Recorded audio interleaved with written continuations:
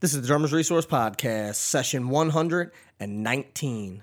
And the quote of the day is from Bertrand Russell, who said, "It is the preoccupation with possessions more than anything else that prevents us from living freely and nobly." You're listening to the Drummers Resource Podcast, home of in-depth interviews with the world's greatest drummers and industry professionals. Information, education, and motivation for drumming and beyond. What's going on, everybody? Nick Ruffini here with another session of the Drummers Resource Podcast, and this session is brought to you by DW Drums. And those of you who listen to this podcast know that I've been playing DW for years, not only because they make great handcrafted drums, but also because they support and foster drumming initiatives all over the world, much like this podcast. Check them out today at dwdrums.com. Support for this podcast is also brought to you by Evans, the leader in innovation in 16-inch bass drum heads. From single-ply clear all the way to the EMAD heavyweight bass batter, Evans is producing heads that maximize the power and nuance of smaller bass drums. Check it out today at evansdrumheads.com. Now, the interview that I have today is Keith Sticks McJimson, and the thing that I love about having Keith on the podcast, one, he's new to the scene, so he's currently on tour with Ariana Grande, and that's, a huge, major tour, but he hasn't been doing this forever, so he has a lot of insights on how he grew up to this point, and now, like I said, he's doing this major tour, but it wasn't always like that for him, so he has some really, really good advice about how to get there and how he networked and things like that. So definitely some nuggets in there that you're gonna want to subtract and write down for yourself. So without further ado, let's get into it with Keith McJimson. Keith, what's going on, man? Thanks for doing this. Hey, man, thanks for having me, Nick. Absolutely. Glad to be here, man. My pleasure. I was like having people on the podcast when they tell me that they listen to the podcast. That makes me feel like somebody's listening to it. Oh man, dude, it's an honor, man. I've heard so many of these, so it's like, oh my god, I'm on here, so I'm trying to like not freak out and just be calm, be calm. Man, you're playing at huge coliseums and stadiums every day, so this is nothing like that. So there's no pressure here, man. We're just going to relax. We're going to talk about drums, and we're going to talk about music and life and whatever else comes up. So awesome, man. So I always like to get the backstory of my guests because I know that a lot of the listeners know who you are, but there's other people who may not know who you are. So just talk a little bit about who you are and what you do, and then we'll get into a little bit of your history too. Yeah, cool, man. Well, my name's Sticks.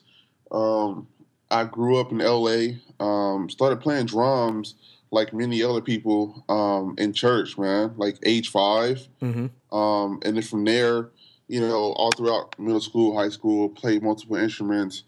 And then I'm from Los Angeles too, so, I was born in L.A. and just kind of like made my way through the scene in L.A. over the years, man. And then now I'm currently on tour with Ariana Grande. Nice. That's the shortest. That's the shortest bio I've ever heard. You're like, I played drums and now I'm on tour. So what else do you need to know? So let's dig down a little bit. So when you came up, you were mentioning that you started playing in church. So what kind of stuff were you doing? Were you doing anything outside of church music, or was it just church? Yeah, man. Like for the most part, when I was growing up, it was just church, man. And in fact, it was like church like 4 times a week. Mm-hmm. Were you not allowed to listen to or play other music? No, actually, man, I was, man. My mom, and she still does. She has like a lot of old like records, like the vinyl, man, mm-hmm. like Stevie Wonder, Earth, Wind and Fire. So I was nice. I was hip to that stuff too, but I mainly enjoy listening to like gospel music, man. Like that was that was my anchor, for sure. Sure. So is that? I'm guessing that Calvin Rogers is an influence of yours. Oh yeah, major influence, man. Which I didn't realize. Speaking of the gospel scene, I didn't realize that Gerald Hayward was sort of the first guy to break out of the gospel scene and go mainstream. I never knew that, and I learned that through our conversation that we had together. Yeah, like Gerald, he's a godfather, man. Yeah, I did. I honestly, I didn't, and I almost feel stupid admitting it, but I had no. And I'll be honest with you. Like I'm a white kid that grew up in the burbs, so I didn't grow up playing church music, and I didn't grow up with gospel. But I'm familiar with it, and I know the lineage of drumming. I just had no idea that Gerald had such an integral part of like not only of going to the other side and starting playing mainstream music and doing these tours, but also helping other people get there too, and sort of breaking down the boundaries and say, hey, you can do both, and somebody like Calvin went to the other side and did all the stuff with, who was he on tour? He did like, R.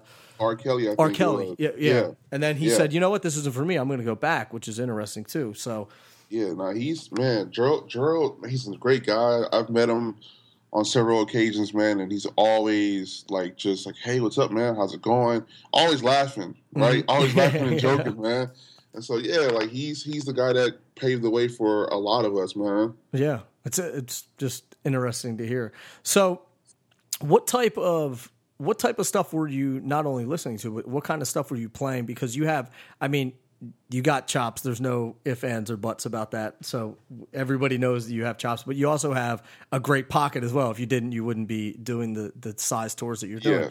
So what kind of stuff were you practicing to not only develop your chops, but then to also say, all right, I'm going to refine these chops and I'm going to be able to groove and play musically as well?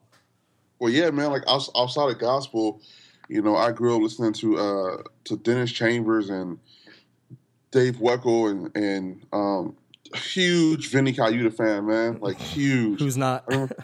I remember like watching that video, man, on YouTube where like I think it was like Gad and Weckl and Vinny, man, all in like the Buddy Rich tribute. Yeah. Yeah. Yeah, Yep. man. Like I remember seeing that video and just like, dude, I wanna feel like that, Mm-hmm. But yeah, man, just like growing up, man, watching videos, man. Back then it wasn't really YouTube, it was VHS, Yep. DCI videos. And, yeah, exactly, man. Yeah, and like I grew up listening to like Dennis Chambers, man, when he was playing with like P-Funk and Dennis had a fat pocket, but he also can like blaze drums like no other, Right. So I took my following after Dennis a lot, man. I was like, dude, that guy can groove, but man, he's playing some like major pocket, man. Mm-hmm. So, plus, when I was at church, they wouldn't really let me do too much chops. Like I had to hold down the pocket at church, playing for the choir. Right. That makes sense. So or maybe not now because you're touring, but what would a practice routine look like for you? And the reason why I ask, because I get so many people who send me messages and, they'll send me messages on Facebook or send me emails and say, what should I practice? How should I practice? What's the best way to improve my chops? What's the best way to improve my groove and things like that? So everybody that I have on here, I'm always interested to hear how they practice, because everyone practices differently, and the way that you do it may resonate with someone, where the way that, maybe somebody like, I don't know, JoJo Mayer doesn't resonate with somebody, or vice versa. So I always like to get everyone's opinion about practice, how to practice, what they practice, etc. Oh, cool. Well, I always start off, because, I was in marching band, so I always start off warming up my hands first and just kind of getting loose. But I would choose something, whether it be, independence or trying to do like linear fills or, paradiddles around the kit. I would always choose something and start off real slow. Mm-hmm. You know what I mean? Like probably like 40 BPM. Right. Because it's always harder to do it slow than to do it fast, Absolutely. People don't. I was talking about, who was I just talking to the other day about, trying to play a groove at 40 beats a minute. It is hard, and to make it feel good, it's really hard. I recently just went down to do drum lessons at this online lesson called 180drums.com, mm-hmm. and it's like I would teach a lesson, and then we would do a different video called a practice video, and I had to break everything down that I was doing at 40 beats per minute, and it was so killing hard. me. It's so hard. It was killing me. I was like, hold up, can I get this down real quick? But like when it was like up to tempo, it was so easy. Sure. So you you start slow so you can build that muscle memory, and then you slowly speed it up, and then I'll implement whatever I was practicing into a groove to like kind of like set it up. You know what I mean? Because you always want to kind of like come out of a groove to do whatever you're trying to like perfect. You know? Right, right. And I think that people will go on YouTube and they'll see you playing something. And this is by no means to disrespect you, but you're playing it at, 250 beats a minute. But the thing that they're not realizing is that started at 40 beats a minute, and then it went to 42, and then it went to 44, Exactly. and then 46. Exactly. You're not just sitting down and saying, "Oh, I'm going to play this. I'm going to try this new thing at 250 beats a minute." And I see it so many times, especially with younger players, where even if it takes them a while to learn the pattern, as soon as they learn it, if they learn it at 60 beats a minute, as soon as they learn the pattern, they go right from 60 to 180. And it's like, whoa, you got to slow down. Yeah. Oh, man. Nah, it's like, and don't get me wrong, sometimes I'll give them a kid and just spaz out, but all right. We're all guilty of it. Yeah. Hey, hold up. Pause. Get down to the foundation. Let's break it down. And that way also too, like that way you're cleaner when you play it if you can break it down, You break it down, you work it out, and you get the accuracy right. You get the clean, make it clean. It'll sound better, Right. So, would you say you're a strong rudimental player too? Yeah. When I was in high school, man, I was all about the Blue Devils. Yeah. I was all about the Blue Devils, Santa Clara Vanguard. I was going to march center snare with Scott Johnson, but but then like when I got to 11th grade, I was like, man, you know what? That's not what I want to do. I want to play on the main stage. But those rudiments helped a lot, man. Like helped a lot, Sure. Like my hands can do things that that I never thought possible, because of breaking down the rudiments, and now I can apply it around a kid. Right.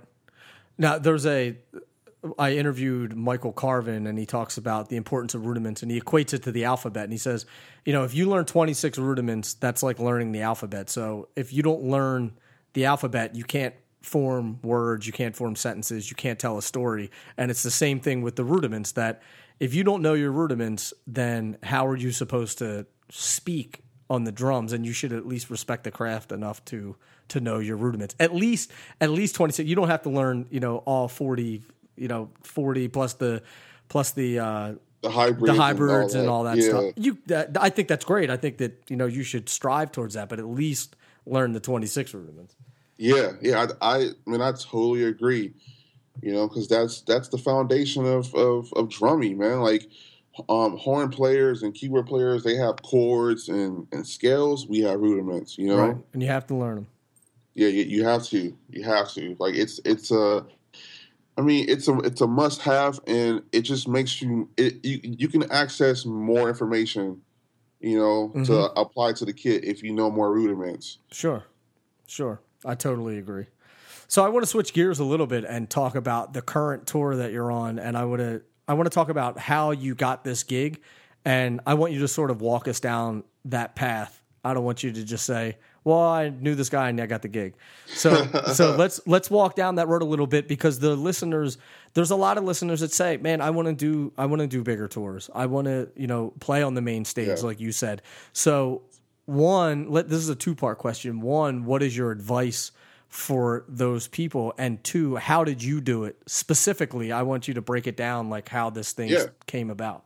Yeah, this would be real easy, man, because I just did a Q&A on my Facebook page, man, so it's like real fresh in my mind. So basically, I started pursuing music full time about 8 years ago, man. I got my first gig off of Craigslist, man.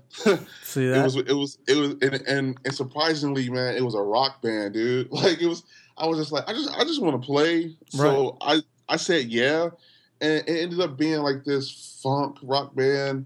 But it obviously it didn't work out. But what happened was, I think like on our first gig, man, I ended up meeting somebody, got their phone number, and then I went to go do a gig with this person, and then I ended up meeting like somebody else, and then like it was almost like every gig that I did like linked me to like just this whole like tower of like success, Mm-hmm. because I was talking to one of my friends the other day. I was like, man, I realized that like every gig that I took and everything that I did, kind of like was on top of each other, and it was like a stepping stone to like the next thing. Sure. So I would say,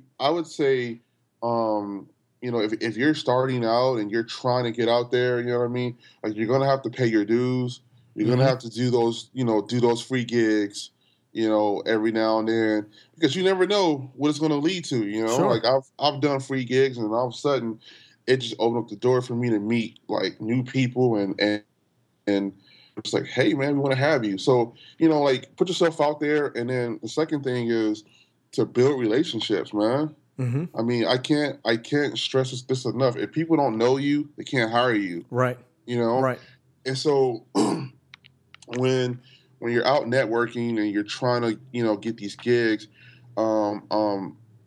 genuinely build solid foundation with people, because people hate when they just see that you just want something from them and not really want to like be friends and like family, And so building those strong foundations with people are what's important, because people want to play with folks they trust. Like they want to know, hey, is he going to be on time? Right. Is he going to come prepared with the music? You know what I mean? Like, is he going to be a good hang? Like, that's what they want to know. Like, everyone can play. There's heaps of talent out there, right. But not everybody is good people, and not everybody's reliable. Not everybody comes on time.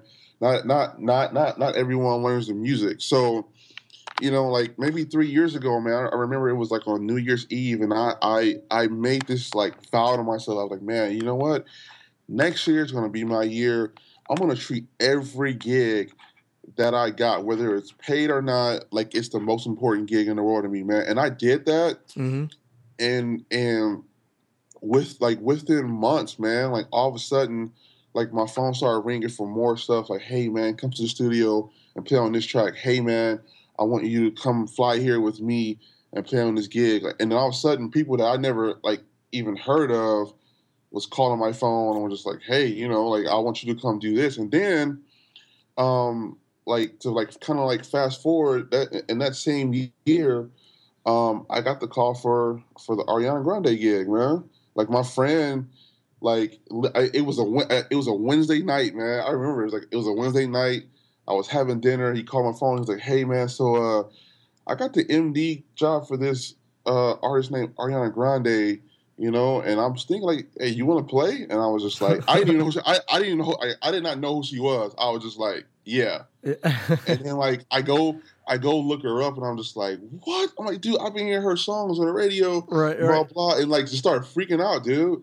But the thing is like I've known that guy for so long, and he has never called me for any gigs. But that was the one gig that he was like, I want to get this guy on, because I've seen that he's been like showing up to his gigs, and like he's been crushing these gigs, and like I want to bring him on, So it's like it's yeah, you gotta know people, but people gotta know that like you are reliable, and that you're gonna show up on the gig on time, and you're gonna be there early, and you're gonna come like super prepared. Man, when they say learn, if they send me 5 songs but say, hey, we're gonna do 2, I still learn 5. Right. Like it doesn't matter, man. And what that did was that created like a work ethic that's like almost second nature to me now. Like I show up early. I'm the drummer. I'm gonna get there early so that I can set up my drums before anyone else gets there. So that became a habit, man. It was just like every gig. I was never late to any gigs. I was always on time to rehearsals, just being productive. And all of a sudden, like, it paid off, man. So I would say to anybody that's really looking to try to, to get out there, it's like, hey, like, give it your all, don't slack, work hard. Like, it takes hard work. It doesn't happen overnight, I had the privilege of interviewing Ken Lewis today. I don't know if you know who Ken Lewis is. He's a producer, mixer, and 73 number 1 singles, 43 Grammy nominations, 13 Grammy wins, 60 gold and platinum records. I mean, this guy is, done it big time. Yeah. And you know, one of the things that we were talking about today was building relationships with people that are genuine. And no one came out of the womb knowing everyone. No one moved to LA. Well, you were born in LA, but nobody moves to LA or New York or Miami or Nashville and knows everyone. And they work at it and they work at it and they work at it. And the way that you become an overnight success is you work at it for 10 years. Exactly. You know? And there is no shortcut. People all the time, they kind of ask me that question and they expect like a quick answer to like get there. And I'm just like, sorry, man. Like there's no shortcut. Like you have to work at it. Mm-hmm. You know? And it kind of works hand in hand. Like you have to get to know people because you can either choose if you're going to work with them too, you know, because not everybody is good people, you know? Sure. Like you want to get to know, you know what? I don't know about them. They're not cool. Let me go over here, you know? Mm-hmm. So it works in your favor on both ways, you know? Mm-hmm. But it does take time and it does take effort.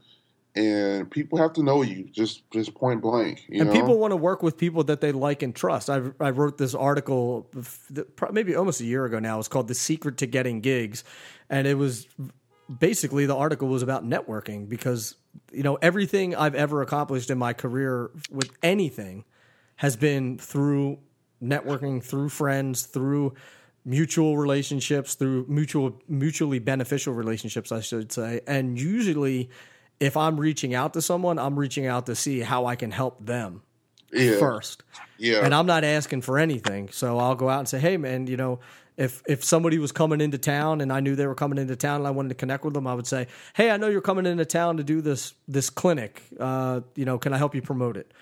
Or whatever the case may. Hey, I know that you're, you know, this band's coming into town and my band is in that town. You know, can we maybe help you load in or something? You know, on a smaller scale. So it's always about reaching out and just trying to sort of because it's hard because you're trying to create a friendship out of nothing. Yeah, exactly. And you have to be tactful too. Mm-hmm. You don't want to be overbearing and annoying.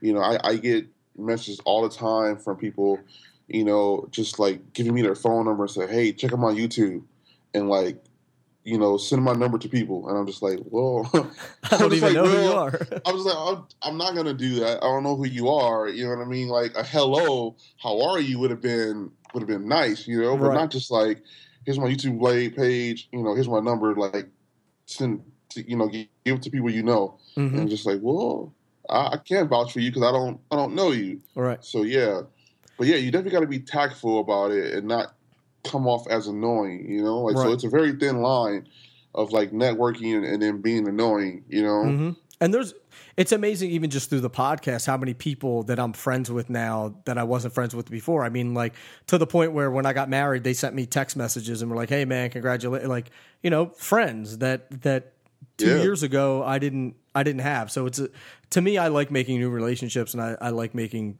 you know, I like reaching out to people and connecting with people, but it's just amazing the power in that and the things that come about. I mean, there's a guy that I met 13 years ago, hadn't seen him in 13 years and saw him at NAMM and he connected me with like 4 other people just because I kept fostering that relationship over 13 years, you know, and it's you don't know where it's going to lead, but it's just be a good person, man, and be a good friend and add value. It's almost like you become friends because you like them, but then like when the work comes, that's the bonus. You know what I mean? It's like, hey, you know what? Like you're good people. Even if we didn't play music, I still would hang out with you. You know, right. But we happen to be doing the same thing, so it just makes it that you know even more sweeter. You know, I couldn't agree more, man. I could not agree more. So I guess this is the first major tour that you've done, right? Yeah. So first major tour. So what's the plan after the tour? Man, honestly, to keep my gig and to keep my gig and to man, like, because you know she's gonna have a long career, man. So if I can keep my gig with her, man, and that'll be sweet. But also just to continue to grow as a person and a drummer, man. And like, you know, I love doing studio stuff. So I'm hoping that like, you know, this will bring out more work when I have like my downtime, you know, and just honestly play with anybody who calls, man. Anybody who's like, hey, I want you to come do this. Like, let's do it. But yeah, I definitely want to keep my gig though. And I want to like go on the next tour, you know? Right. So yeah. Who's one person you'd love to play with? Stevie Wonder. Yeah. Stevie Wonder, our Tower of Power, our Earth, Wind, and Fire is one of those. Yeah. Like, I'm an old school guy. I love that stuff. I think I'd want to play with Sting too. I'll put that on the list too. Yeah. I don't know, just because I love dope. it. I love Vinny Halyard. Yeah, Vinny kills that gig, man, for sure. But yeah, like it's for me, it's either one of those three: Stevie, Earth, Wind, and Fire, or because I mean, it's just like that. Like that drum chair is just all about pocket and being tasty, and that's where my strength lies right there, man. Being tasty, pocket. That's what it's all about, man. That's where everybody's strength should lie, because that's what gets you the gig. That's why they called you for the gig, man. Yeah, and like we can even touch on that for a second, man. Like, you know, Ariana is a very gifted individual, man, and like she just not only can she sing, but she's very musically inclined, man, and she hears everything. I mean, everything, and so. And so, you know, like getting the drum chair for me, man. All right, I have to sound like the record because she knows every stem in Pro Tools. She knows everything she recorded, and if you're not sounding like that, she'll tell you like, I don't like that. You know what I mean? So, you know, this gig doesn't require a lot of chops. I mean, I have my moments where like it's a drum break and I just do my thing, but 90% of the gig, man, is keeping the groove and locking with the band and just like being that big foundation of the show, you know? And plus you're playing with sequencers and click tracks and all kinds of stuff too. I have electronics, I have triggers, man. I'm triggering sounds from the record because we take out as many drums as possible out of Pro Tools so that it just sounds cleaner, you know? You don't have like a drummer playing on top of Pro Tools. Right. So, and like we get recorded by multi-track every night, man. So if she wanted to be like, I just want to hear what the drummer's doing. Right. You know what I mean? I'm put it under a microscope. Yep. Exactly, man. So it's like, you know, and honestly, like that helps me bring my A game because I know that she hears everything. And so I'm like, man, you know what? Every night I gotta be consistent and I gotta bring it, you know, because at any point they could be like, I just want to hear what he's playing, you know. Now, how much experience did you have with playing with sequencers and click tracks and electronics and all that stuff before this? I had a lot of experience, man, because in church we were running Ableton and Pro Tools, and I was even running tracks for an artist named Mark Ballas, who's on Dance with the Stars. So, you know, I had much experience doing that kind of stuff. I got you. Yeah. Because I wasn't sure if that's because there's a definite learning curve for, you know, learning how to trigger sequences and you know, playing with a click track especially and count-ins and all that stuff. You know, there's definitely a learning curve for that. Yeah, like definitely in the pop scene, man, that's gonna have like you have to be comfortable playing with the click and Pro Tools and slates are, we call them count-ins or slates, but that's definitely like the thing for drummers, man. Like learning how to play, and that's why I'm saying like when you practice, you start at 40 BPM so you can lock that stuff in. So when you're playing to these click tracks and you're playing, you know, to like loops or whatever, you're sounding solid and you're locking with click. So everything's done with click. Like nothing's done without click nowadays. Right.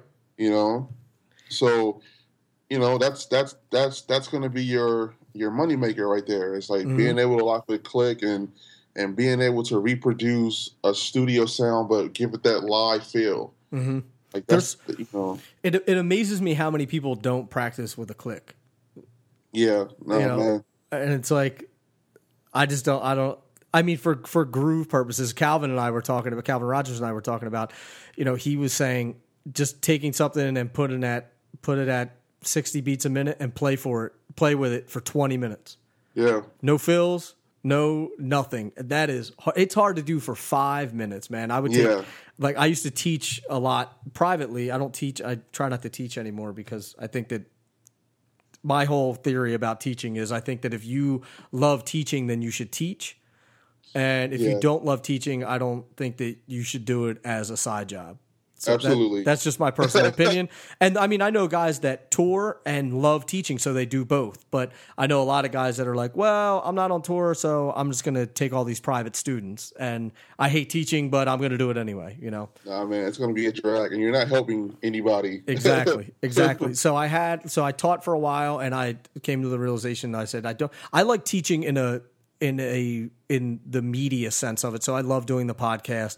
I love doing group settings. I love doing speeches. I do speeches and career consulting and stuff like that. So I love that aspect of it, but not sitting there saying, here's how you play a double power diddle or something like that. Anyway, I'm getting off on a tangent. But what I was saying was I used to take my students and just say, okay, play this groove, just kick, snare, hi-hat, just, 2 and 4 on the snare and just play for 5 minutes. No open hi-hat, no accents, no fills, no nothing. And at about minute 2.5, it's like, and up, no. Now you got to start over. Now you got to start from the beginning again. So it's definitely something that I encourage the listeners to do is just, play with a click, start slow, and then slowly build it up and really work on locking in that groove. Because I'm going to take the words that Ndugu Chancellor said, that no one's ever called him to do a drum solo. No one's ever hired him to do a drum solo. Yeah, no, you're right. And he's played on some of the biggest records in the world. He's played on the biggest pop record ever. So yeah, I mean, Michael Jackson, you can't go wrong with that, man. Right? Yeah, you can't. And the thing is, and Ndugu has the chops. He does. I mean, he can play anything. Yeah, so my high school teacher, man, he co-wrote that song "Let It Whip," man, and I believe he got a Grammy for that too. So, he's the guy, man. Yeah, like he's the guy for sure. Mm-hmm. Absolutely.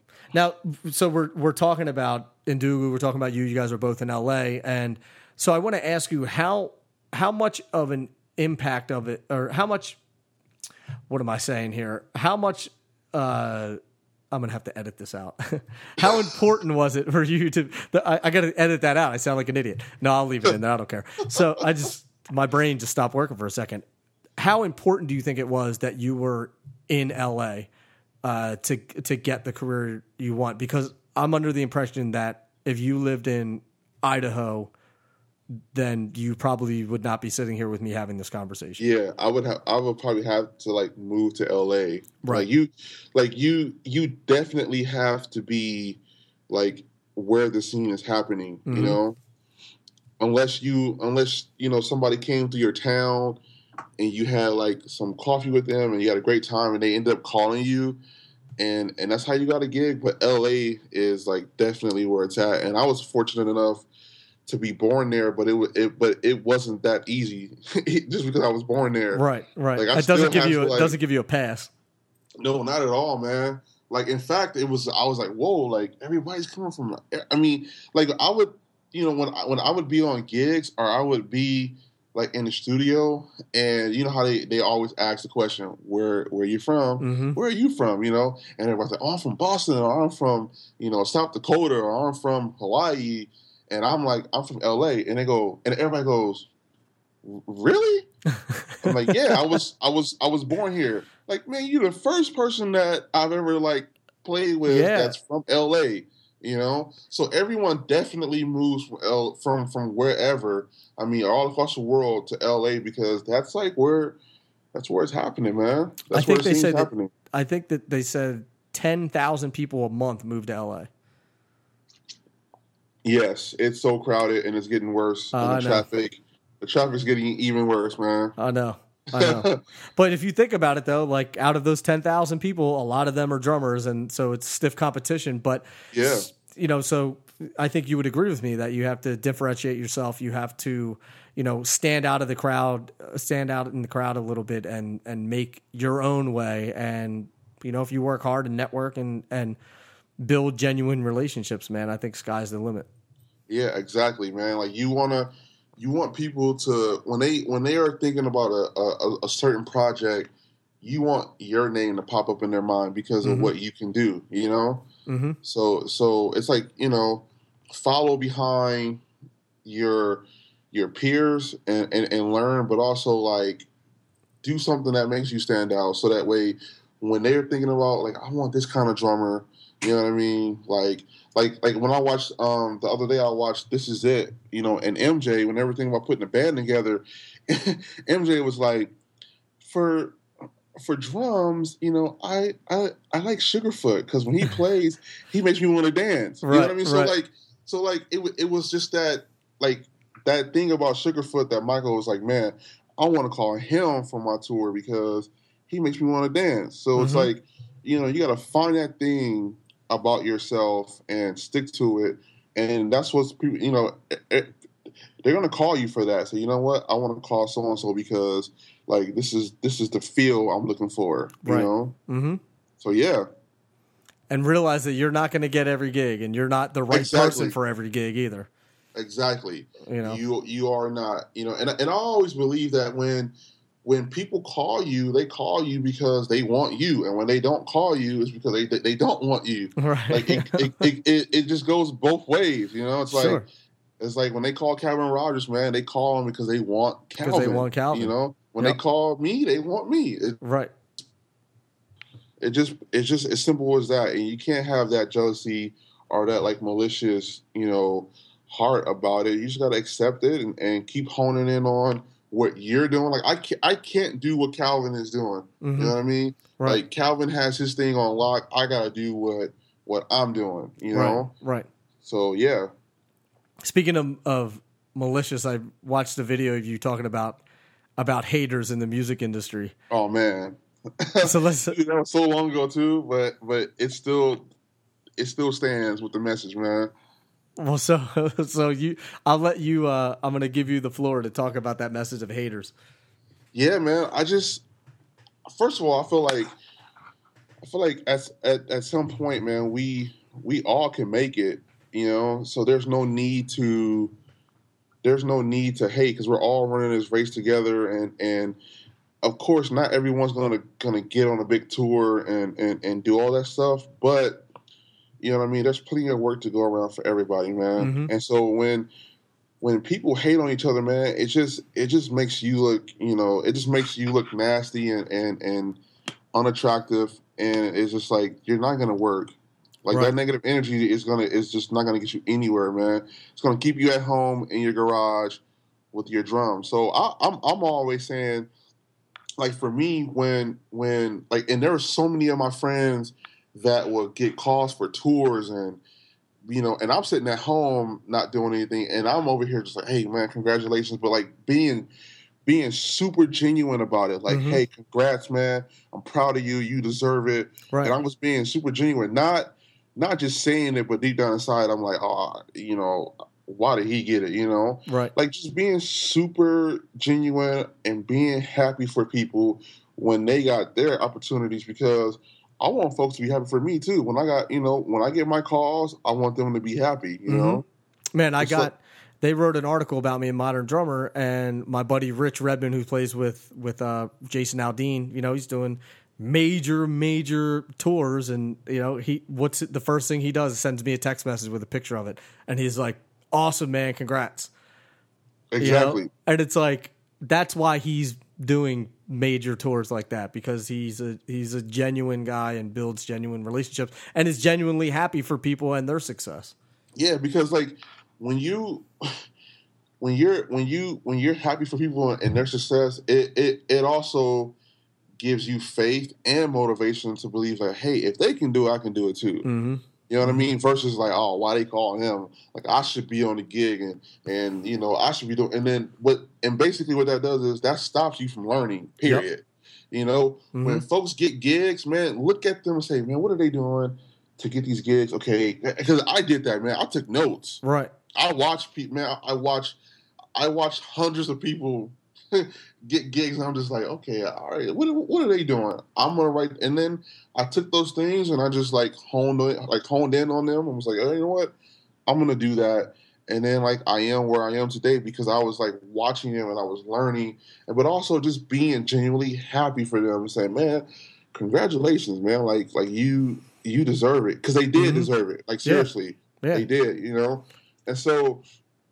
We're all running this race, man, and we all can have a piece of the pie. Sure. Like there's no reason to dog anybody or put anybody down, man. You know, being confident in yourself, you know, it deflects jealousy. Being confident, you know, deflects jealousy. So if you're confident that you're a good enough drummer, people will hire you, and then there's no need to be jealous, man. Right. So you know what? I don't get called for every gig, but I'm grateful for what God has blessed me with and like He's put in my life. I'm grateful, you know. But it's like it's work for everybody, right? You know, right?